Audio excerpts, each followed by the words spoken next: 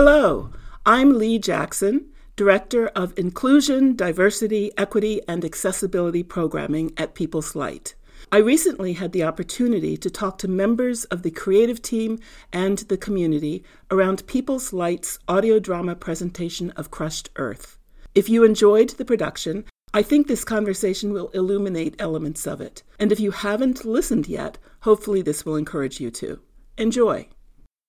Hi, welcome everyone. I'm really looking forward to this conversation. I'd like to start first with a land acknowledgement that actually was written by one of our guests. The land acknowledgement is as follows. Welcome.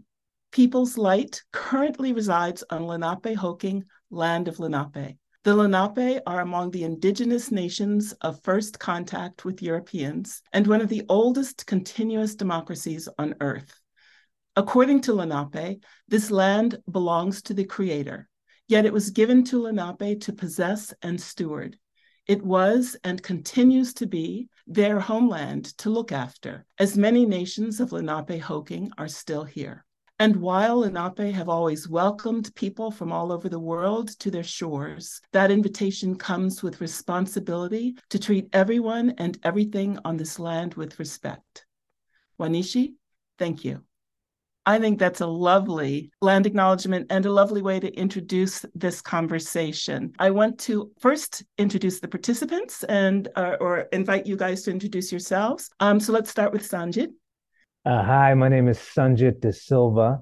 I'm one of the co-writers and co-creators of the play Crushed Earth, along with my writing partner and my wife, Deepa Purohit. Okay, Opalanietet. Yes, Kwam Gamel Muhemo. Greetings, I'm Opalanietet. I am a member of the Nanakok Lenni Lenape Tribal Nation, and I was also one of the actors and performers in Crushed Earth. Wonderful. And Nina. Hi, I'm Nina Guzmán. I am the founder and executive director of Alianzas de Phoenixville. Our focus is on folks experiencing forced migration. Thank you, all of you. And we may be joined later by another guest. But for now, let's jump in. This play, Crushed Earth, is so rich with so many different themes about immigration, about the enduring presence of indigenous people, about gentrification. It's a fabulous play. And I'm so eager to hear from Sanjit about how this came about. Yeah, well, this came about thankfully to People's Light Theater and the New Play Frontiers program, which brings playwrights down to Eastern Pennsylvania and introduces us to different communities and charges us with a mission to write a new play based on the interviews we did. And Deep and I came down in 2017. Marcy Bermucci at the time was the community coordinator, and Zach Berkman and I and Deep had known each other for a while, and he invited us to come. And so we conducted a bunch of interviews throughout the county. Nina Guzmán from Alianza was one of the people we interviewed, and the key person for inspiration for one of the characters in the play, Luis, and his story. And we interviewed a South Asian family that became the inspiration for the character of Gayatri. And then we did research at the Westchester Historical Archives, and we came across a history of this woman, Hannah Freeman, who was called the last of the Lenape in Pennsylvania, and which of course is false. There are Lenape still here, and it got us really interested in what happened to the Lenape of this area. And then we also, Marcy brought us to a meeting of Delaware tribe, Lenape tribe in Delaware, of a council meeting that they were having, and they gave us the privilege of allowing us to attend. And that's where the inspiration for the characters of the tribe came from. And the character of Chalilis is inspired by Hannah Freeman, the historical archive research we did there. And then we also did interviews in Coatesville. We interviewed the county commissioner at the time. So those interviews led us to make a composite for the character of Sheriff Fred. And the South Asian family, their daughter, who was a painter and artist, was the inspiration for the character of Gayatri. So all these people that we met and were surprised by and we grew to love, each could have had their own play, but we wanted to find a way to put them in the same world. And so Crushed Earth arose out of those interviews, and how much we fell in love with those characters in the area. Well, one of the things that's so fascinating about this play also is how you play with the colonial confusion of Indian and Indian. I'm really fascinated by that because it is not something that we really address, but you do it very deftly in this play. I'm as a South Asian myself, and my wife, we've had that actually similar interactions. Oh, you're Indian? Yeah, no, from India. No, not from, And it was just fascinating to us that there's this rich history of Native American and Lenape specifically here. And there's this new immigration of Indians from South India coming into the area. And we thought, wow, this is such an incredible, in history, we have the original Indians, Lenape, and then this new migrants, Indians coming in. And what would that be like if they, talk to each other? And that's how that came about. The story of America is a story of immigration, right? We are the country of immigrants, but then we always forget that there were the original peoples, and then we immigrated here, right? Everybody's like the settlers. No, they were immigrants, right? They were immigrants to this country, and Eastern Pennsylvania has such a unique history in terms of immigration. The original Lenape, and then the Swedish who came, and the Finns, and they were free black men at the time. I mean, the research we did, we could write a whole nother play. In the 1600s, there was this utopian community between the Swedish and the Lenape and free black men. And then, of course, the British came and it all kind of changed. And then the Quakers. And so it's just fascinating. And then the new migrants here to this part of the country, which are from India, especially southern India, and then from Latin America, the Guatemalans who are coming here, Latin Americans who are coming here. And, it's becoming this place of new cultures and new stories and new families. And we just wanted to honor that story in our play. And certainly your play is not about a utopia.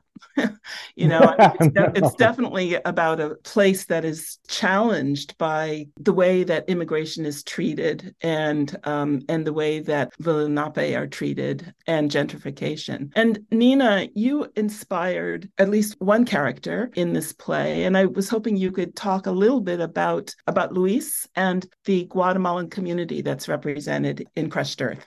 Yeah, well, here in our area, it's predominantly Guatemalan, which is unique to all of Pennsylvania. Usually we have a very high, right, Mexican community, and we do have among us, but they're very much by far Guatemalan. And it was just really so wonderful for the first time in our years of doing this work that someone reached out and says, we want to get this right. So we really appreciate that. And the most important thing, when I'm sitting there, I could actually say, this sounds like us, right? And I say us, the folks that we serve.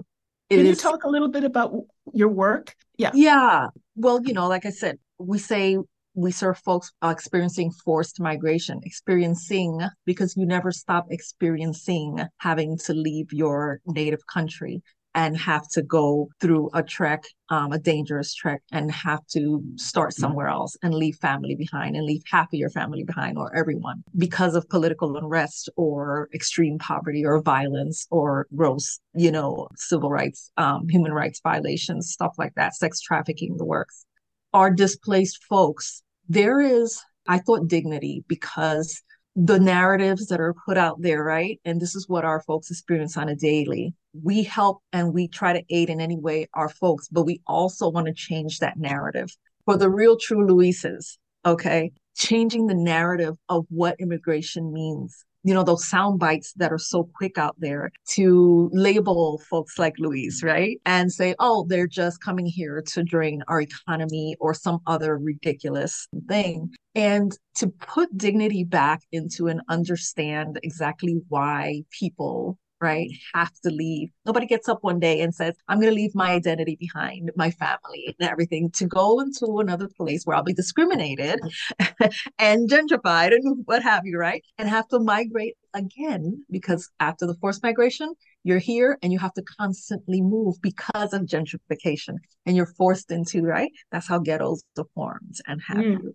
Well, I was just going to add that one of the things that's really great about Crushed Earth, I think, is that you hear the danger that Luis is constantly faced with, and his family. I mean, he's Yes, worried about his mother and his sister, exactly. and the Exactly anxiety right. that he has to deal with.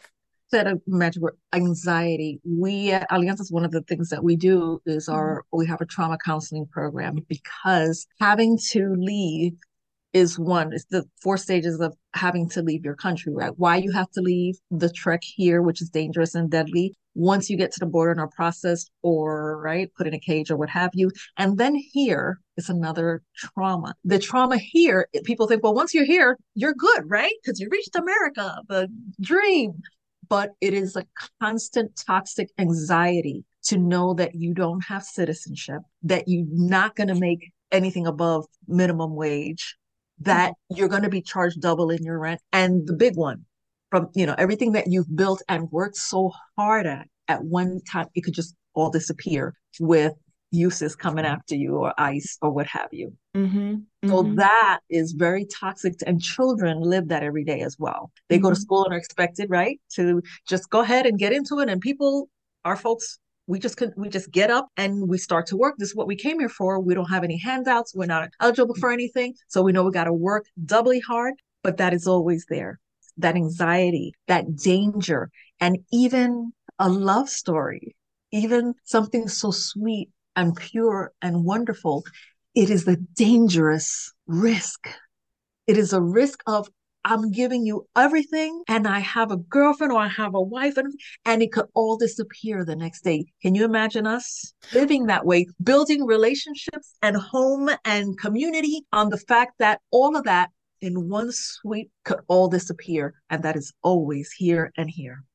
And I think also what's so interesting about that is Luis's girlfriend, Gaia, is willing to step into the fray. You know, she takes a lot of risks in order to make the world better. And I think those risks include Luis. I mean, there are risks for Luis as well. So, Nina, tell us the name of your organization and how it is that you work with people who are primarily from Guatemala. So we're Alianzas de Phoenixville, which means in Spanish, alliances. We know it's going to take alliances to uplift an entire community. Guatemalans, because it's the dominant culture here from that country, when we started, it was by far, and it still is Guatemalan. But I must say that in the 14 years, almost 14 years we've been doing this, it's become so much more diverse. Mm. We have many, so far we're up to almost 40 countries that we've served so far. And our Muslim community is growing and what have you. So, but they still continue to be the dominant, right? And that because literally is by word of mouth. We've actually contacted on Facebook, on our Facebook page, from folks in El Porvenir, San Marcos, which is where everyone comes from, and say, hey, we heard about, you're helping our friends. Thank you. And if they have to come around and leave home, they already know that there's a friend here. It That's means a great. lot to them. So if they know there's someone where they could live and just have a little bit of dignity to life and work, they're going to go there. And so especially if they know there are resources and just welcoming somewhere where they could actually know they are welcomed, it means a lot. And so if they have to leave and they have to find a place, they're going to come here. Almost everyone is connected. That's wonderful. And again, I have to point out that, Crushed Earth is very much about the complicated welcome that new immigrants face. Yeah, Opalanietet. and Leigh, can I just Yeah, and please. the thing and then the thing that we played with, in terms of Guy 3, Gaia, and Luis is that even Luis says that, it's like you're a new immigrant, you're the immigrant that got to come over here legally. You don't know what it's like to cross over waters and borders and see dead bodies. And so it's also interesting to see these two immigrants who've sort of fallen in love with each other, but each of their immigrant stories is so different from each other. The circumstances, guys who had the privilege of coming on a work visa with their parents, whereas then Luis was actually fleeing hardship and poverty and had to go come a different way, claim amnesty. And I think in America, people try to separate those two, say, "Oh no, the one is better than the other," and that seems to be the rhetoric out there. And here you see two people who are, they both love America, they both love each other, they both are the same. It doesn't matter how they came because they were trying to get a better life. And that is, I mean, that is one of the lovely things about this play, that they do love each other and that they are connected, even though they do have these very, very different immigrant experiences. We actually It's very see moving. that in our ESL classes. Oh, yeah. All these different countries there. You have someone from Bangladesh, from the Czech Republic, from Vietnam, from Guatemala, from Mexico, from Brazil, and it's a microcosm. But yeah, so they're all right. These that have this kind of bond because they were all forced to leave their home. So, but different countries and different ways of getting here. But when you look into the room and you feel this vibe, it's like everyone's connected, even though different languages look differently, different religions, I mean, different countries, but there's something that, so I assimilate, so I can see how that relationship with Louis, it was like that. And we get to see that all the time. Oh man, that's giving me an idea for another play, Nina. ESL. I might have to come do another. I'm not going to say it's Give a me love a play story called in there. ESL. I'm not going to say it's a love story, but the connection, Yeah. no, it's just really, you wonder, how can all these people from such different places and religion and all these backgrounds have this connection? And when you walk in, you're like, these folks look like their family. Again, I think this is one of the wonderful things about this play. It is about connection. It is about connection over time. It is about connection over cultures and history. You know, as the writer says, only connect, and that's what they do. Opalanietet, you are part of this play, and I was just wondering if you could talk a little bit about your role in the performance, but also in the creation of the play. Sure. My first introduction to Crushed Earth, if I remember correctly, was actually that meeting in Delaware. I remember taking the train down with some other natives here in the New York City area, and we attended that meeting in Delaware, and there were members of my tribal nation there. Along with some of our tribal relations and relatives in Delaware. It was the reading, right? We did a reading for everybody in that, yeah. Yeah, and the church, right? It was at a in the church, yeah. That was my first time. I think we may have been in contact before then, but my first time kind of being in community with it, I remember, was at that church. Opalanietet, you were the official advisor for us at that time for the play, the development of the play. Yeah, and I have served as kind of like an advisor, cultural advisor to the play in various capacities, both of my own knowledge, and then also I also have leaned on some of my some of my tribal elders as well in terms of for information about some of the characters in the play and the issue, some of the issues that are brought up. And this last iteration, I was very honored to be an actor in it as well. And the audio play. So that was a new task in it for me just this past summer. What did that mean for you to be an actor in the play? How did that change your understanding of the play, your appreciation of the play, your experience of the play? Well, I mean, it's great to be on the inside. I mean, as a performer myself and an actor, it's great to be on the inside as opposed to just being on the outside, helping to shape it or with information or cultural information, etc. So in this case, it was kind of great to be on both sides. I mean, you help provide some of the information, and now you're embodying it in the role. And certainly, I think the tribal politics involved in the play, with its drama and comedy, and it's still most importantly love. I think that's always at the bottom of it, despite some of the rancor that can seem to be there. I think at the end of the day, it is still love for family and community and the history and legacy that we all share. And by tribal politics, do you mean literally the election that's at issue there? Is that what you mean by the tribal politics? Well, yeah. I mean, the election that's an issue in the play. I mean, I have not run myself, but I certainly have had family and relatives that do, and while my tribal nation is in southern New Jersey, not too far from Philly and Delaware, I live in New York City, and I also am privy to some of the local elections of the intertribal community that exists here in New York City. So, you can see how emotionally tough it can be, but it's also because I think of the legacy and that we all carry. And I think also, of course, in the play, I mean, also just happens to be like an ex-wife, which I think even adds. And in many cases, in tribal politics, I mean, they are made up of families. I mean, it's a group of families that make up the history, of the tribe over decades and centuries. Mm-hmm. So yeah, it was great to be a part of that, and also along the issues that form the centerpiece of the conflict. Mm-hmm. And can you expand a little on what do you think those issues are?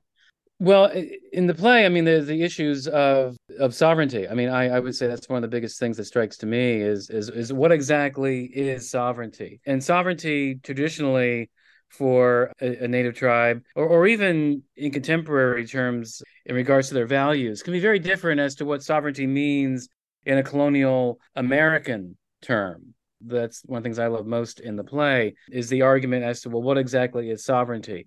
Is sovereignty going by our traditional ways and trying to keep that as intact and as solid as possible on our own terms and also in accordance with our beliefs on the environment? Or should the emphasis be on getting the financial capital, which in the United States of America is sovereignty? And I think there's universality in many tribal nations as to what that is. And I don't think there is one particular answer for that. I think it's something that every tribal nation and community sees for themselves. And just being Native myself, I see both sides. Mm-hmm. You know, Well, I clearly see both sides of those arguments. and I think one of the things that's done so well in this play is that both sides are presented with respect, that neither approach is really villainized, which I think is really interesting. Would you agree with that, Sanjit? We really worked hard on trying to include the community that we were writing about to be part of the process. And we actually, at the church basement reading we did, we invited members of the tribe who we had interviewed to come to the reading. And we asked Opalanietet to read the play and give us brutally honest feedback to tell us, where we got it wrong versus where we got it right. And, of course, there's also the balance between artistry and facts, right? So we're always balancing because you need a certain amount of tension in a play. You need drama. You need to have that, but you also want to honor that. And it was great. Opalanietet just was so thorough in how he asked his elders and how because he's an artist himself, he understood. He's like, well, okay, this might not exactly right, but I see what you're trying to do here dramatically, and actually, I think that's fine. I think actually that works. Or like, oh, actually, this, I know you want it dramatically, but we really need this to be clear. And so that was great. And what kind of changes did you find yourself making? Like what? Just little historical things that we talked about. The school that they had for Indians in order to Carlisle. convert. And we talked about, should we mention them? How do we talk about them? And Opalanietet was really great in saying how we should phrase it. How do we talk about it? Because also where it is specifically versus how this play is different, where we were placed here. So the little nuances of how we talked about it. He was great. And in terms of when we presented the play to the tribe, it was great to hear them afterwards say, wow, you really got some of the rivalries right. Like you got the tension right. Like that is how we argue. Like that's how it goes down. So actually, even though it's a little hard to hear that, it's like that is how it goes down. And then little things like and the names of things, how to say it properly. Those things, and it was just great because they gave us great feedback on what to get right, but didn't try and stop the dramatic unfolding of what we needed in the play. What you just said reminded me that one of the things I'm so impressed by this also is, as you know, in theater these days, there's a lot of conversation about the white gaze. And this is very much a play that is not under the white gaze. It feels very much like an intimate conversation among each other. And I don't know if that was intentional. I'm looking at the character list right now and I'm thinking it is really BIPOC characters. I mean, there's one, Trish, could be played by anyone, I guess, but it's really BIPOC characters talking amongst themselves. Trish is the only one that could be played by anyone. And actually, Juliana Zinkel played Trish beautifully in the audio play. But that's right. That was very intentional because those were the people we interviewed and we wanted to tell the story from their point of view, outside of exactly what you said, any outside gaze, right? We wanted to honor their story from the inside. And I think sometimes, we forget, like we always see like majority plays, like we see I just haven't seen plays like this where we're so in communities where we do also just see each other. Sometimes we don't see those plays, but also importantly, we just fell in love with those characters and those characters were who we wanted to tell the story of, at the end of the day, though, any piece of art has to be so specific, it's universal. Yeah. Yeah, And but I mean, I've certainly seen a fair share of plays that have a kind of what I want to call it, a sort of anthropological approach yes, where there's kind of an explanation of yes. who these people are and what these people do. And I think one of the lovely things about this play is that there is sort of the assumption that everyone involved understands what they do, unless they don't, and then it seems like a very natural kind of explanation. Yeah, that's such a great way you put it, Leah. That's exactly right. And now, believe you me, our first and second drafts needed a lot of work. But thanks to the sort of specificity that Nina and Opalanietet brought with them, our conversation with them, like they demanded more of us. Mhm. Like when we met Nina, we were like, oh, this is a force to reckon with. Like we better get this right. And Opalanietet was like, hey, listen, this is like we got you. And so it was great to be held to a higher standard also by people who have higher standards. Mhm. We Mhm. wanted that. So that was crucial Sanjit, to develop this. appreciate it. Was the first time that someone had come to our community to consult about a narrative. You know what I'm Wow. saying? You tell the story how you see it, and I hope that I was speaking for my community. So I was in from jump because you had the mind to do that and say this is the voice. You have so much to go by, right? And so many Yeah. folks and so much information, and you went right to the source, which is just amazing. And you help us to make a standard about changing the narrative, because now we expect folks, if you want to this program, you want to do this, you want to do that, you want to profile, well, you need to come here and hang out. So thank That's Oh, you. yeah. great. That's Oh, that's that's great. really great. A lasting effect. As I read and listened to the play, I was very curious about who was a hero and who was a villain, or maybe those categories don't apply in this play. I'm just curious about your thoughts. Sanjit, do you want to start? Yeah, sure. We tried not to have that, I Mhm. think because so much of storytelling is about who's the bad guy, who's the good guy, and our nation does that, politics does that, and we really tried hard to watch characters who might have bad moments or make judgments that aren't the best judgments, but then who are in the end striving to do what's best for them and their community. Mhm. And it's not a matter of being a bad person, good person. It's a matter of on the way to trying to live your life. Sometimes you have to make decisions, and you don't always make the right ones. But hopefully, we learn from them and we move forward. And so we wanted to catch characters at life-defining moments and see them sometimes succeed and sometimes fail. Clearly, gentrification is looked at with a very jaundiced eye. So there are certain events that are looked at the very least, as not helpful, if not Yeah. actually destructive. Yeah, and the thing is, but it's also complicated, right? Because here you have guy three who is this new immigrant, and they finally have able to live the American dream and own a piece of land, right? That's Mhm. America, right? We get to own a piece of land, and Mhm. and this new immigrants coming here trying to make a life.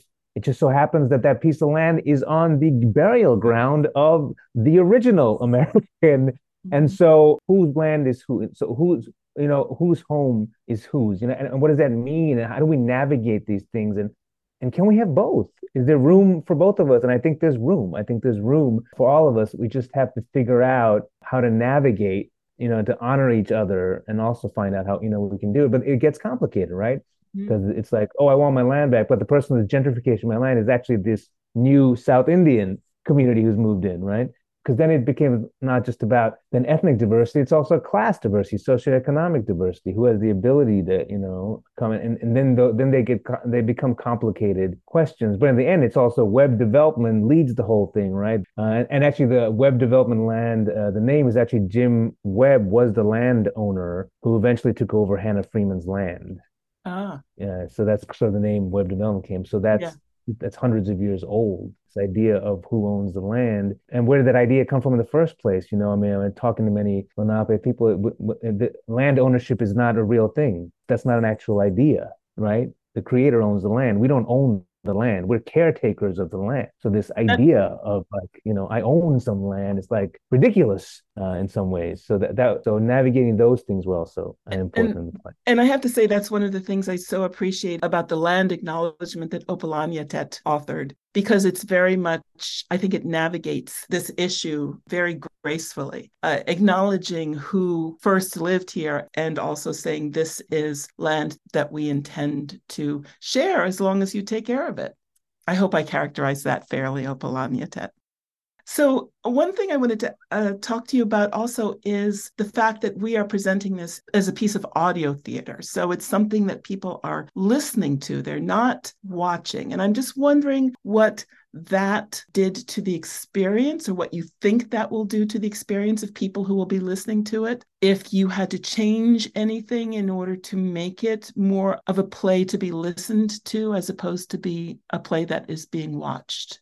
Well, we hope it will be watched at some point also. Mhm. And But then this right now, could lead to of that. course, of course. Yeah. But for right But now, it's something yeah, that's I being mean, listened to. what's interesting is that, obviously when we cast it, it's even more important that we get the casting right, because you have to feel the authenticity of the actor who's playing the role, and to actually be able to own that role in their voice as well. Sometimes when you just see people, you can be tricked in, I think that person is this, but when you hear somebody, you get all of them. Our voices are so much a part of who we are. So it was really interesting in terms of casting, and how, in terms of how when we hear them, we have to get a real sense of them understanding the character, and for that character to come across very quickly in how, as soon as we hear. And the beauty of this play, audio plays, I think this is one of the, it's a new way of recording. It's binaural recording, meaning you have to listen to it with headphones, and it gives you a 360-degree view of where people are. You can hear movement. You can hear when people are further away, when they're closer. They can go from your left ear to your right ear, and you can actually hear the environment. The way we recorded was almost like a movie. They pumped in sounds of the background in real time through speakers while the actors did the scenes, and then that all got recorded. Mm-hmm. So it's this Mm-hmm. new way of giving you a sensory. It's almost like film for your ears. It's a movie Mm-hmm. for your ears. A lot of our cultures come from this rich history of oral history. A lot of us do. And if we could just appeal to that, to folks, that a lot of us in our roots have had, our elders passed down this rich history that have to, through time, have been come up against wrong narratives written and even in pictures depicted that way. People will tap in to start to learn to listen, and think of their ancestors trying to tell them and guide them the right way, the way that it used to be. I'm That's so glad. lovely. Yeah. Yeah, that's really lovely. And I think, so Opalanietet, how was the experience of recording this play for you? Was this something you had done before? Is this a new experience? No, this was definitely a new experience in terms of recording in this manner. And I think Sanjit kind of summed it up best, where he said like film for the ears, because that's Mm-hmm. exactly what it felt like. It in many ways it did feel like we were doing a film or a movie, in terms of doing scenes out of sequence, and the intimacy of it, and but yet the focus was on the sound and on the voice. So it was a very it may have been said already, but I think the best way to describe it was it was an extremely intimate process. But Did both you with find yourself adjusting your approach to acting because this was a new form?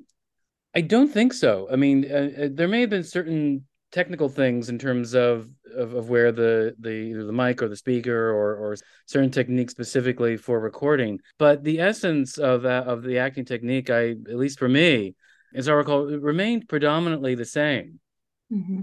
Instead of you're projecting to a house, or of a various size in a theater, it was, as I said, kind of much more intimate. Whether the scenes that I was involved in the office, or there was one scene that takes place in a restaurant bar, Mm-hmm. all those things and all those sounds that Sanjit also said that were pumped in also helped really with the ambiance uh, Mm-hmm. of the ambiance of the scene, and also worked to enhance the process. And it was so interesting to me also to hear the oral equivalent of spiritual experiences, if you know what I mean, and how that was portrayed. I just found that to be particularly beautiful. It's really lovely. Yeah, our audio people, Josh and Katie, Josh, who's the main engineer, he's the one who did this tremendous amount of work. Rialto is the company that recorded a tremendous amount of post editing. He came up with the sounds, where the mics were placed, and then he edited all this together on tracks, on layers, like 3, 4, 5 layers of sound. How they record is really they have three different kind of mics. One is a head mic, which is kind of like the medium and long shot. And there are other mics that actually actors wore on their ears. Mm. And that was like the close-up shot in a film. So if Opalanietet and I are doing a scene, the mic I'm wearing in my ears is actually Opalanietet's close-up shot, and the mics on his ears are my close-up shot. So then Josh would edit between those three different mics, Wow. just like a film, in order to get the right oral sound for the scene. Wow. That is really fascinating. Yeah. That's really interesting.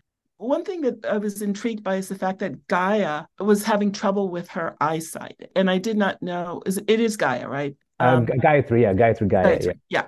Luis calls her Gaia, yeah. And I was intrigued by that element and wondered what the significance of that was, because it does, I mean, she is healed, but she does struggle to see. And I wondered, I'm thinking about that in terms of the importance of listening and her inability to see, and then her ability to see very clearly. Was this something that you had thought about before this became a play that to listen to?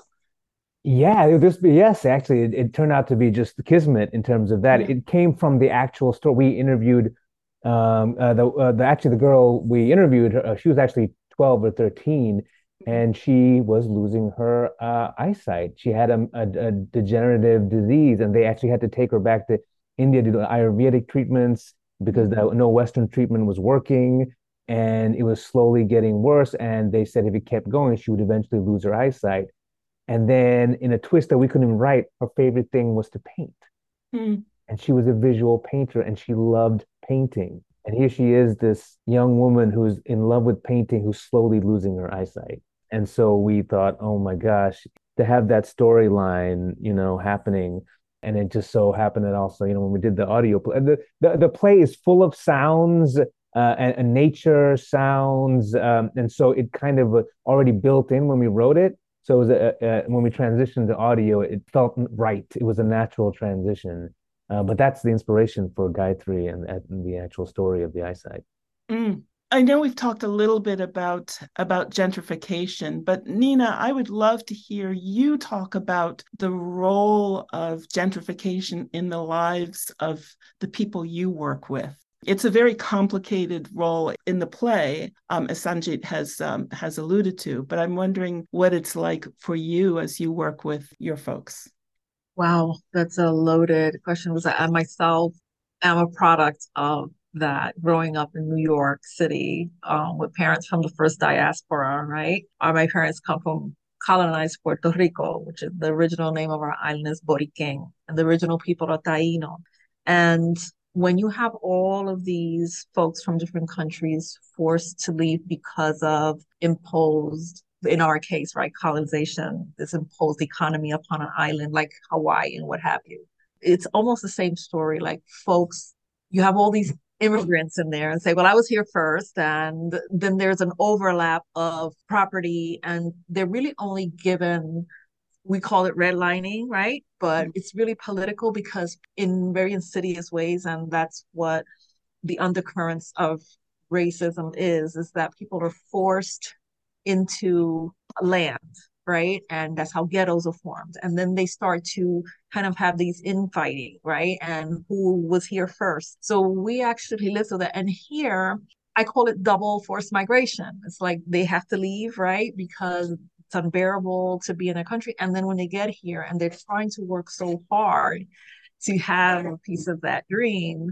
and the insidious systems are still in place that will lead to those problems of predatory loans for homes. If you get that far, we still have all of that. And it also kind of, those systems kind of make us look at each other and wonder which one of us is really entitled to this. And unfortunately, not everyone has the eyes to see the undercurrent that's taking us along that way to focus on each other when it's not that, it's another. Structural.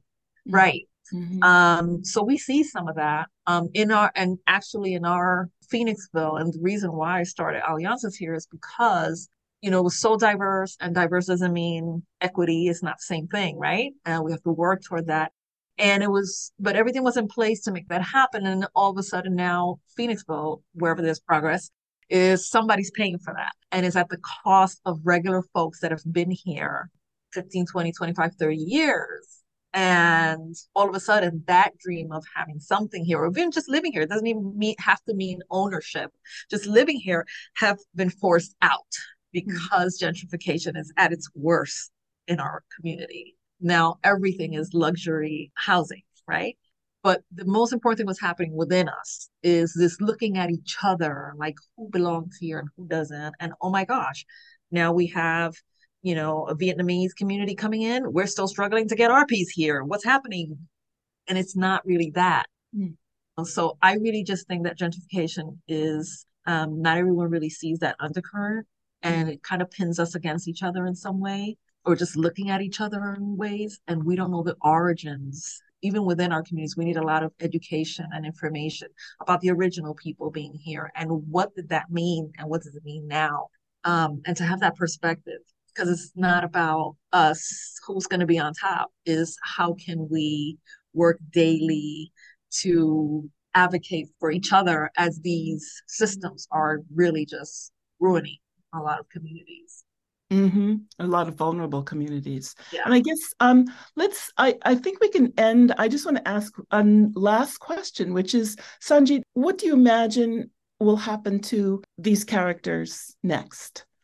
That's a good question. Before I answer that, can I just touch on Sheriff Fred for a second? Because he was very inspired by a county commissioner we interviewed who was African American, had deep roots here, and was inspired also by a story when we went to the council meeting where this person who worked in the Delaware governor's office had came, and the tribe had contacted him and said, I don't know if you know, but we're doing research, but you have Lenape background. You are Lenape. And he was like, what?